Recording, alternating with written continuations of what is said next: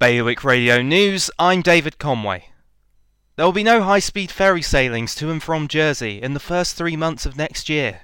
Instead, the island will only be served by a daily Commodore Clipper service to Portsmouth and a weekly sailing to St Malo.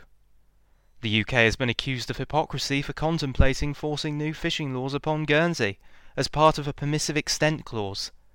Barry Paint, the island's fishing head, said the fishing industry was definitely under threat.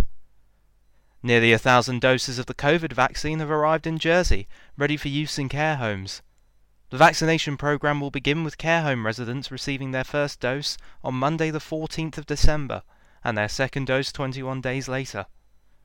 Local spirits in Guernsey could receive a boost if deputies support an attempt to halve excise duty. Deputies Simon Vermeulen and Nick Mokes have made the proposal ahead of a debate on the 2021 budget. Today's weather: sunny with clouds. Top temperature 9. Bailiwick Radio News, sponsored by IQ.